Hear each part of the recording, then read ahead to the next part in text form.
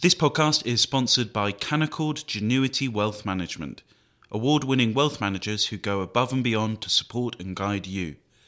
Visit candowealth.com to start building your wealth with confidence. Hello and welcome to the Edition podcast from The Spectator. Every week we take a look at some of the most important and intriguing stories from the issue and the writers behind them. I'm William Moore, The Spectator's features editor. And I'm Laura Prendergast, The Spectator's executive editor. This week, is Boris Johnson done for? Plus, is there a dangerous side to self-improvement? And finally, how attractive are your feet? First up, in this week's Spectator, our political editor James Forsyth and our deputy political editor Katy Balls write about Boris Johnson's perilous position in the aftermath of the Partygate scandal. They join us now to predict the Prime Minister's fate. James. The cover of The Spectator this week shows Boris Johnson crashed headfirst into the ground, and the headline is the question of the week, I think. So I think it's the question that we'd better start with. Is it over? I think for the first time in Boris Johnson's premiership, his fate is out of his hands. You know, it doesn't matter what he does now. It's other forces that determine whether or not he survives. And I think you can identify three of those forces, right? So the first is, what does Sue Gray's report say? Now, if you look at all these tweets from cabinet ministers in support of Boris Johnson, they're not really actually in support of Boris Johnson. Instead, what they're saying is the Prime Minister was right to apologise and Sue Gray should be allowed to get on with her job and write her report. Now, Sue Gray's report is not going to act as judge and jury. It is going to set out the facts. And I think that is what some of those close to Boris Johnson are pinning their hopes on, because the report is not going to include a sentence saying something like the Prime Minister should resign. That's not what this report is meant to do. And so I think some of them hope that. But I think lots of Tory MPs are waiting for that report because, as one minister put it to me this morning, does that report give you enough to defend what happened to, both your association chairman and the person who stops you in the supermarket saying that first lockdown was bloody tough, what was going on? So that's his fourth one. The second question is, how do Tory MPs react? The bar for Tory MPs writing a letter to the chairman of 22 is very high. I mean, Katy can recount multiple similar conversations. You'll talk to Tory MPs and they'll say, he's got to go, it's over, he's dooming us to defeat. And then you say, have you written a letter? And they look at you like you're slightly mad and say, no. And so don't think that people just being unhappy leads to letters. The bar's that's quite high. But I think it is fair to say that there are a dribble of letters going in. And these things gather momentum. One former cabinet minister said to me on Tuesday that I was going to call for him to go this morning, but I realised that nobody else has done, so I'm not going to. There is a kind of nature of that. Then I think this is probably the most important factor. What do the public think about this? Most Tory MPs are what one might call Johnson pragmatists. They are basically prepared to put up with all of the slight chaos that Boris Johnson tends to bring with him, as long as they think it delivers for them electorally. And that relationship between him and the Tory party has always been very transactional. And so watch the polls, and also watch the fact that we've got big set of local elections in May. And so in March, for the first time in 2 years, in lots of cases, you are going to see lots of Tories going out on the doors canvassing. Because of COVID, these things have been much more restricted. And I think if they are met with a kind of wall of noise, that's the problem. I think one of the big worries for Boris Johnson at the moment is, as one former minister who backed him for leadership said to me yesterday, all the emails he is getting, they aren't railing against the government. They're all railing against the Prime Minister personally. But then, Johnson optimists would say, look, this is the worst of it. If you can get through it, people, if you can even get to local elections in May, the other issues will be dominating the political scene, cost of living and all these things. So I think it is, the Gray report, Tory MPs' letters and the public's reaction. Those three things are what determine whether it's over or not. Katy, you write the political column this week and you look at another question, which is after Boris, who? Is that something that Tory MPs are now starting to discuss? Yeah, there's definitely lots of conversations. Some quiet, some not so quiet. I was struck this week just, sitting in Portcullis House, which is almost the cafeteria area where most people meet, that, I think James noticed this too. Tory MPs are not trying to be too secretive when they're explaining they're angry with the Prime Minister or saying, who they don't want to be Prime Minister next. I think they're being quiet about who they do want to be Prime Minister next. As camps get ready. But I think, as James touches on, in a way, I think that the conversation in the past 24 hours, 48 hours since, the leak of that email suggesting this party and then Boris Johnson's admission that he attended it has become very much, well, the cabinet are backing him and, there's not the letters in, so he should be fine. And Sue Gray's report, which is obviously quite decisive in all this, is one by which it will bring lots of evidence forward, but while everyone says wait for it, no one quite expects it to say, oh, the Prime Minister is a criminal, he must go.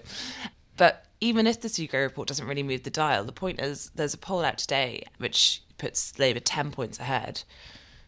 As time goes on, if, as James is touching on, people think that Boris Johnson is just too toxic right now and can't turn that around, it could happen in 6 weeks, 6 months, after locals. I think it's almost we've started looking at it in the order of when these various reports come, which I think is ultimately a political decision to get rid of a Prime Minister and to pick a successor. And that means, much as a report might feed into it, it's a little bit of a red herring, I think, in the grander scheme of things. And therefore the political conversations are about who'd be better placed to lead the party into the next election rather than Boris Johnson. And I do think it's Rishi Sunak and Liz Truss who are still the most common names, but more and more people are starting to talk about figures such as Nadeem Sahori, the Education Secretary, Jeremy Hunt. He was in the final two against Boris Johnson in the last leadership election, as someone who is not tainted by any of this, if you could really talk about, a toxic row on parties. And that's what we're starting to see more of. But what I think is helping Boris Johnson the most right now, if he does want to fight, and I think the indication so far is that he is digging in, is that there is no consensus whatsoever. And some MPs are really quite anti some of the people who could replace Boris Johnson. James, we're recording this podcast on Thursday morning, so the day after Boris Johnson's appearance in Prime Minister's Questions and his apology, or perhaps half apology, just before the regular proceedings. And our colleague Isabel Hardman wrote that she was sent an emoji of a gravestone by a Tory MP during PMQs, perhaps a prediction or a threat, who knows. But what do you think about the Prime Minister's apology yesterday afternoon? Do you think that has improved the situation, or has it actually made it worse, or do you think it sort of hasn't had much effect at all? I think the latter. I think that the way he could have taken control of a situation and got himself ahead of the Gray Report would have been to have kind of issued another apology saying, look, this event took place, it was wrong, I shouldn't have gone there, it was against the rules, that way you could, and then explain the kind of the human reasons why you wanted to do it. Now, he obviously did not want to do that because he didn't want to say that he had been to something that was against the rules, but that meant that the apology started off and then by the end of it had become kind of quite legalistic, kind of pointing to the fact that, the garden is an extension of the office premises of Downing Street and the like. I thought what you saw at PMQs was the Tory party in waiting mode. Tory MPs were totally silent. They didn't shout support of him. When Keir Starmer said the British public thought he was a liar, normally a reaction, because that's, you're not allowed to accuse people of being a liar in the Commons chamber. Normally you've had Tory benches shouting outrage, silence. But at the same time, no one stood up and said, this event was wrong, this position is untenable. So I think you saw there, Tory MPs are just sitting and waiting. They are waiting to decide which way to break. And, this is not kind of profiles and courage stuff. I think they are waiting to see where public opinion lands on this question. Katie Rodd also writes about all of this in his column this week, and he makes the point that once you've removed Boris's popularity with the electorate, you've removed the entire point to the man, and there is nothing left. Do you think that's a sort of sentiment shared by lots of Tory MPs? I think that's a big part of the issue, and that's why I think, in a way, the most important thing here is consistent opinion polls. And obviously people can say, it's mid-term, but I don't think anyone thinks this is about the government being mid-term when they get this bad, and it's about a specific incident, which Downing Street have made much worse through repeated denials, some of which have really come from dubious things the Prime Minister has said. And again, I think James has said it many times in this podcast, so I will echo him, but it is a transactional relationship. I think what probably could help Boris Johnson a little bit is because there is still this sense that, he is this Teflon politician, that he can bounce back in a way others can't. That there is a temptation, particularly if you think, I don't want Prime Minister Liz Truss, which is what one former minister said to me. There's a temptation to just wait to see if he does have a bit more magic left, which is going to turn things around. But I think if you are seeing this change in the polls, which is pretty consistent for a few, in a several-month pattern, maybe the climax of that's local elections. Maybe it's the fact that there's this reaction on the doorstep, or it could be something else that we can't yet predict.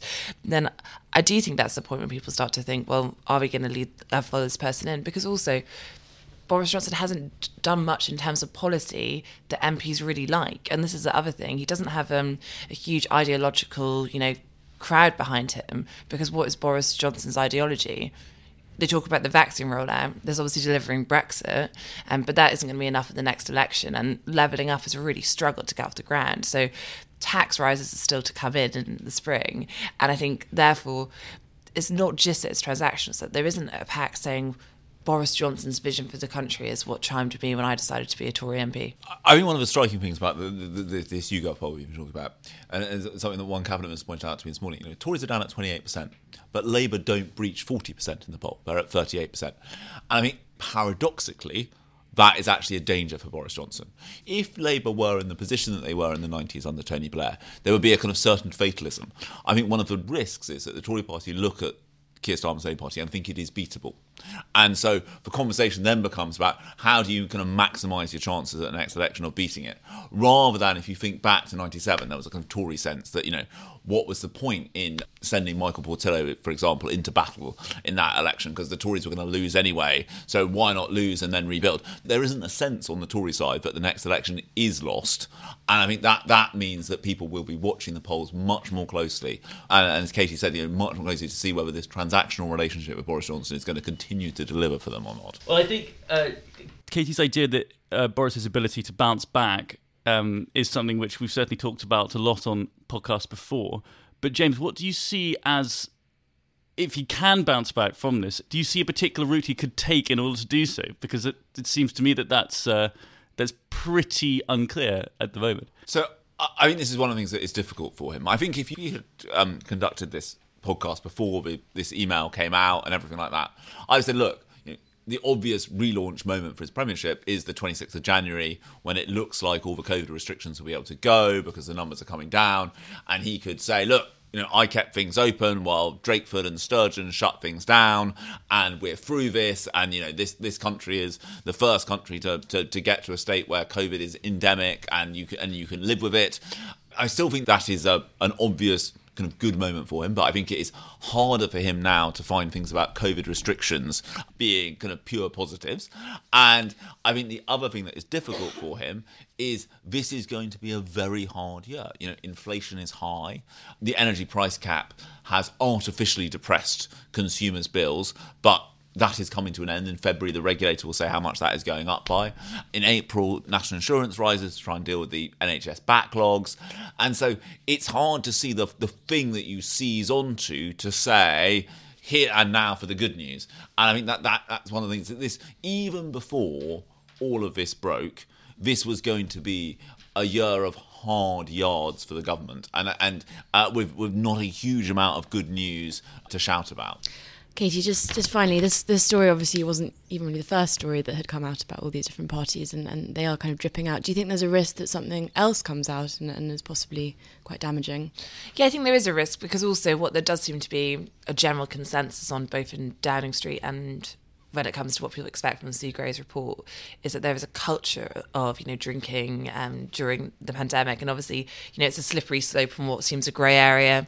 Then you have an email when it's more clear cut, because it's saying, bring your own booze, enjoy the sun, but you don't work in Downing Street. So I think that there is a risk. There are lots more things that could come out that could fall into that category. And I think ultimately, whether or not Boris Johnson goes, in the next few weeks, the next few months, or leads the party into the next election, we have gone from a situation where, if you think back to the last local elections, people were talking about, Boris Johnson in world king mode. That's what people say to, confidently predicting 10 more years of Boris Johnson, some of his supporters. And we're now in a case where it's just a question of, really, can he actually make it to the end of the year? And the bookies have the odds against him. Thank you, James and Katie. Next up, the hashtag manifesting has had billions of impressions on social media in the past year. Younger generations love it, and Mary Wakefield explores this viral phenomenon in her column this week. She joins us now, along with Ali Head, the Health and Sustainability Editor for Marie Claire UK, who's interviewed a number of manifestation experts.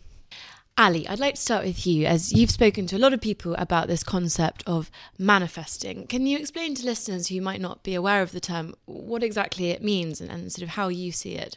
Yeah, of course. And Will, Laura, thank you so much for having me today. I spoke to a handful of experts for the piece, and there was quite a range, actually, of definitions that came back, but the kind of one that stuck out to me the most and that I've kept at the forefront of my article and the forefront of my mind is the one from Pam Lidford and Sandra Stocks. They're the authors of 16 Seconds, Debunking the Myths Surrounding Manifestation. And in really simple terms, they just said that manifesting in its simplest form is the theory that we can all bring tangible change to our lives through positive thoughts, beliefs, and positive thinking, basically.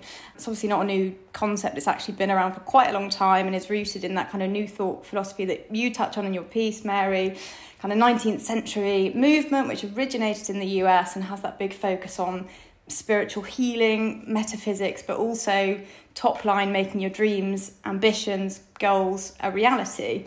Do I agree with the concept? I'm not sure. It depends in what form you ask if I agree with it. I think I'm open to the idea of manifestation if it's in a sense of achieving a goal or setting a goal and helping yourself to reach it by working out what the goal is, working out how you're going to get there, what you're going to do to actually make it happen. I don't think you can manifest avoiding illness, for example. One of the examples that Lidford and Stocks used again and again when I spoke to them, which I thought was quite scary, people think they can manifest not getting COVID or, not getting illnesses like that, and that's where I think it gets a bit sketchy, doesn't it? Yes, and Mary, in your column, I think it's quite clear that you're not in favour of manifestation, but do you see the attraction of it for some people? Well, I think we agree. I think I'd be all for setting goals, and organising your mind. What sort of scared me about it is, as you say, it's been around a long time. It's just, I suppose, the idea that everything's about you and everything's, so you have to wake up in the morning and think, kind of, what should I do? How shall I improve myself? Whereas in my experience, the more I forget myself, the happier I am. Now, of course, that doesn't mean not having goals and not, fixing a broken arm or something. But so it's just the mindset of always thinking of yourself as a product to be worked on. And then, of course, what I think we agree on is I think the idea that, if you just will something hard enough, it's going to happen is very dangerous. But I think, you don't seem to think that. Ali, one of the points that Mary makes in her piece is that you can tell a lot about an era by its aphorisms and the Victorian stitched onto footstools phrases like "the Lord will provide" and "charity begins at home," whereas obviously for sort of the millennial and Gen Z generation, you're more likely to see something like "if you believe it, it will happen." What do you think that tells us about sort of the younger generations? I actually think it's probably a reflection of our time, and I think you always have to think about these trends contextually, when they happen in the context of that time. And right now we've seen this huge boom in manifestation, spirituality, kind of protecting your energy, even crystals. People are going mad for crystals at the moment.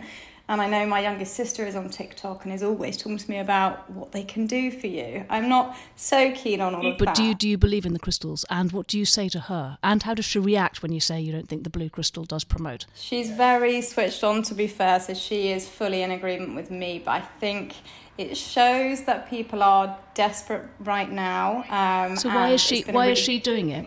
Huh? Why does she do the crystals on TikTok if she doesn't believe they do have healing? So she personally doesn't do them, but a friend of mine, Joanna, does. And I asked her, I pinned her with exactly the same question, because I was like, why do you do them if you're not so sure? And she just said, because why wouldn't she? She couldn't see the harm. Why not? For me, I'm a sort of earnest, someone sort of, brought up in the 80s, but for me, there's also, a lot of it's very commercial. You can sell a huge amount of gear off this. I mean, limitless amount. And so for me, it sort of drives this idea of, spiritual, new age approach, but also everyone can make a buck selling kind of crystals. But maybe that's just me having an old-fashioned mindset. Maybe there is no. Is that what turns you off about it more than anything? Is the hypocrisy? And the commercialism of it. No, I think that's funny. What turns me off is just this thing of I think this is an anxious generation. I think they've got reason to be anxious. The world is changing so fast, and faster than it's ever changed before. COVID made everyone anxious, but especially if you're young, still, and you're not in school or your university's online. So you're looking for certainty. And I think this is the wrong sort of certainty. The idea that you can make the world bend to your will is reassuring, gives you a sense of control. It's just not true. So do you think that's... it's not actually self-improvement in that sense. It's actually more of an idea that you can make the world move to you rather than actually make yourself any better. Yeah, the manifesting, as explained by sort of lots of other people, is the sense that if you visualize something, the positive energy of your thought will attract the thing towards you. And if you actually start believing that, then you get into some dangerous territory. You start thinking that bad things that happen to people, as you said before, are a result of their negative energy, or if someone homeless or with cancer might have deserved it. It has some slightly strange effects. Ali, I think, certainly from the people I know who've sort of talked about manifesting and sort of what I've read about it, it does seem like it might be a more sort of, that women are perhaps more interested in it than men. What would you say that's a fair assessment, and what do you think that tells us? I think you are probably right. I don't know if it's just because I work for a women's lifestyle publication that I predominantly see the women who are interested in it, but I think there's more of an audience for kind of wellness and well-being when it comes to women or people who identify as women. I think it's just sometimes seen as a more feminine thing. I think generally speaking, I think it is more of a female thing. I do agree with what you were saying, Mary, about the dangers of it being commercialised though, and that's where I kind of resent it a little bit. The manifestation that I kind of wrote about in my article and spoke to several experts about was it kind of really stripped back and really kind of basically owning in on having a goal, understanding what it is that will get you, actually help you achieve that goal, and zoning out of the things like the crystals, for example, that we spoke about, that if you don't actually believe in them, and don't truly understand what they're going to do, you don't then spend the money on them, or the self-help books, or the, what have you, that is just another way of getting you to... So how is it different from, you seem to be talking about life coaching. It's interesting you say that. So all of the experts that I spoke to, basically just said that is what manifestation is. I went live with Sarah Kaburik yesterday, who is an existential psychotherapist, and we spent a lot of the live talking about not necessarily New Year's goals, but intentions and living with intention and kind of living an intentional life. And I actually think it's just a reflection on what a lot of people are feeling right now. People are scared. They've lived through 2 years of trauma and kind of loss and death, and there's quite a lot of research that shows that there's a link between really when people are chronically stressed or living through stressful times, they reach out and kind of turn to these alternative ways of thinking or these alternative ways of coping as a way of rationalising what is happening and what they're living through. And I think that's certainly true of now. We've seen chaos in the last 2 years, kind of emotionally, societally, politically, that we've never seen or had to cope with before. And so I don't think it's a coincidence that things like manifestation are suddenly taking off. In the absence of sort of organised religion, you haven't got, you're trying to recreate something that you can hold on to. But Mary, are there any millennial aphorisms that you find sort of appealing? Have you seen one on a pencil case that you think, yes, that's the one for me? Well, I used to like be kind. I thought that was nice until I realised it meant you be kind to me, not me be kind to you. Do you know what I mean? Suddenly you realised, you're telling me to be kind. You're not saying you're going to be kind. I'll have to work on that. I'll manifest some. You'll manifest it. Yeah. It's interesting you made the comparison there, Mary, I think, with organised religion, because what do you say to someone, perhaps a millennial, who might say to you, well, my belief in self-manifestation is no sillier inherently than someone who believes in the power of prayer, let's say. Completely. Well, to start with, I'd be completely happy. If you were working hard to manifest something for me, I would have no worries about that. Not just because you were doing it for me, but because I think that's sort of healthy to want something for someone else. It's the endlessly getting stuff for yourself that worries me. And I think the other thing is prayer is letting things go a lot. It's not saying, I desperately want this to happen. It's saying, this is on my mind, but I'm letting it go and I'm accepting that the world is as, God wants it to be. So it's a different thing. In a way, it's letting go, not grabbing. Do you think in that sense, manifestation puts far too much pressure on young people to do it for themselves in that way, because it's not letting go. It's Maybe a bit more Buddhism or Manifesting Christianity. for their friends or something. Manifest for your friends. yeah. I'm gonna be a manifestation guru. That's your aphorism. Ali and Mary, thank you very much. And finally, Kate Andrews, the Spectator's economics editor, made an unusual discovery at the end of last year. Pictures of her in flip-flops had made it onto a particular website, WikiFeet, the internet's largest collaborative celebrity feet website. Kate wrote about her surprising discovery in this week's magazine, and she joins us now, along with Teresa Bedford, a personal finance and investing expert who has written about the best ways to sell pictures of your feet online. Words I never thought I'd say on this podcast. Kate, I actually feel like we should start off with an apology from me, because in the magazine this week you write about discovering that you have a page on the website called WikiFeet, which is a website which has millions of pictures of celebrity feet.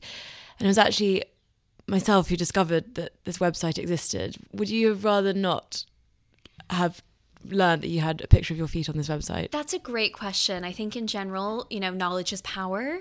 Better to know these things. It's brought a few things together for me in terms of timelines.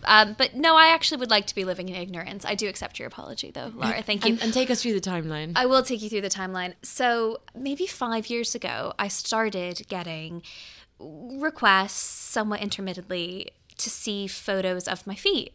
And I had no idea why. There was nothing in my life that obviously triggered this incoming of requests. And a lot of them were like very straightforward, like, please send me a photo of your foot. And then there was this one man, I don't know if he was an academic, who sent some incredible emails to my former work account, like saying he was doing this huge study and that big broadcasters like on the BBC and Sky had all sent him details of their feet, and he was just waiting on mine. I did not give him anything, but I was actually really impressed by the lengths he was going to. Anyway, you discovered WikiFeet, Laura, and I should tell listeners that there was some genuine research going on in the office. That there was a piece that was connected possibly to a foot fetish story, and we were genuinely doing some research. Laura finds WikiFeet, and then we discover I have a profile on it. And I was pretty shocked and horrified, and my colleagues were absolutely delighted because this meant that they could get me to write an article for the magazine. So I forgive you, Laura. I don't necessarily forgive Will. A good profile, though. It was a good profile. 4 out of 5 stars. Yeah, delighted. Yeah. Absolutely delighted. But yeah, no, Will, I'm not sure I forgive you because you were relentless week after week getting me to write this piece. It's just very funny. Teresa, we should say for our listeners, a money expert, not a foot expert, just to be clear. But you have written an extensive guide on how you might monetize pictures of your feet. If Kate was so interested, what kind of money... Kate's not interested. What kind of money could she be making? That is correct. I am a money blogger and a finance expert. So it really just varies. I think people just starting out are probably looking at a few dollars per picture. But if you add that up, if you sell 20 pictures for $5, that's $100. And then there are some people online who are selling one single picture for $100. So if they're selling 20, that's a few thousand. So it just varies. I think it comes with consistency, like most things in life. If you're making something extra, the consistency of putting yourself out there is going to increase your marketability. And have you ever tried selling a picture of your feet? I have not. I have to say, though, a few people after I published this article did say, oh, that's interesting. I didn't know about that. Yes. Well, I mean, I didn't either. I also learned a lot from it. In your piece, there's so many places where it seems one is able to do this, if you wanted. There's InstaFeet, Feet Finder, Feetify, Feet Pics, Dollar Feet. I mean, when you started researching this piece, were you surprised to find that there was such a industry, such a large industry, or such a demand for such an odd thing? I was shocked. I was very surprised, even to begin writing the piece. It was something that I had never thought about. I have to say, though, a lot of it comes from just limiting beliefs, just thinking about things in our world and not thinking about what other people may be interested in. But I was happy to find that it's not just about foot fetishes. You could sell pictures for medical books, for movies. You have lots of different options, and they even have foot models. Maybe those are the ones in the commercials. Kate, some of the photos, all the photos actually that appeared on WikiFeet were taken from your Instagram. Did you feel at all sort of violated knowing that pictures of your feet had just been sort of taken and uploaded to this website? So, and this is the bit about the timeline. I finally realized why I might have started getting those emails that made no sense, because I think it roughly lines up with when somebody created a WikiFeet profile for me by taking my photos. Look, I was really quite horrified and a bit shocked and stunned, but I also don't want to overstate it. I wouldn't say I felt particularly violated. I understand why some people might having any photo of them taken off a site like Instagram, but there's something that's just deeply hilarious about this too, which I recognize. And there are far worse things, I suppose, that could be posted. But I think for me, it was just the real shock that things that I uploaded completely innocently. So I uploaded in 2017 a video of a tortoise that I found quite funny when I was in Thailand. And my foot was in part of the shot, and somebody had watched the video, paused the video, screenshotted the video, and uploaded these photos to WikiFeet. Our host listeners are trying really hard not to laugh into the microphone right now. And I guess that was kind of baffling to me, like a helpful reminder that what you put out into the world isn't necessarily what people will take. They might take something else from it. They might twist it and turn it and make it slightly more sinister. And look, the libertarian in me really doesn't want to judge,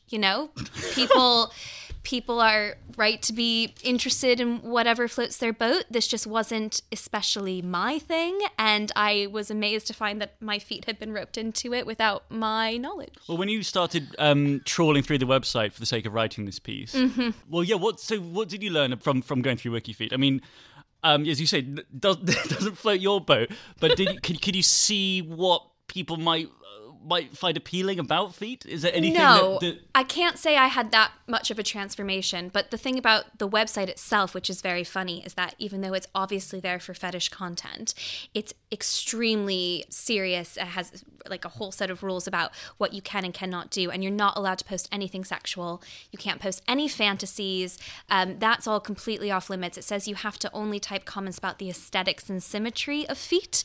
In short, I think it says stay classy with like a little winky face.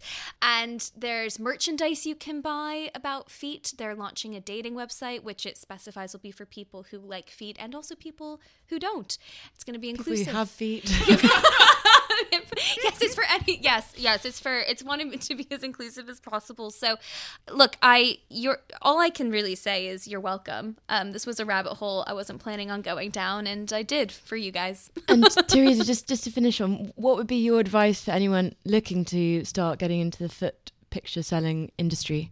I definitely would encourage them to do their homework. Make sure that you understand where you're posting your feet and what are going to be the rules about it, because I wouldn't want my feet to just show up anywhere, and I wouldn't want to be shocked to find them somewhere. It was shocking. Some places you upload things and you don't control the copyright anymore. I think you have to be careful about that, because maybe you're the one that's standing on those really popular feet that everybody wants, and you could have made a lot more money if you had marketed them yourself instead of those platforms.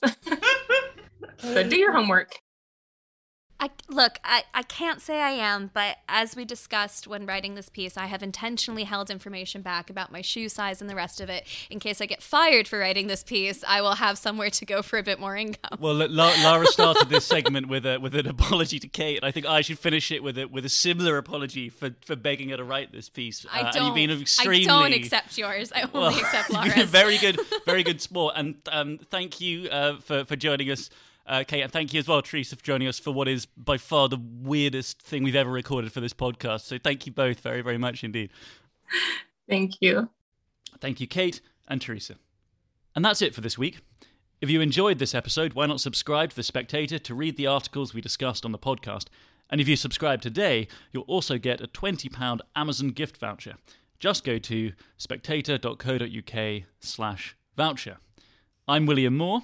And I'm Lara Prendergast, and we look forward to you joining us again next week.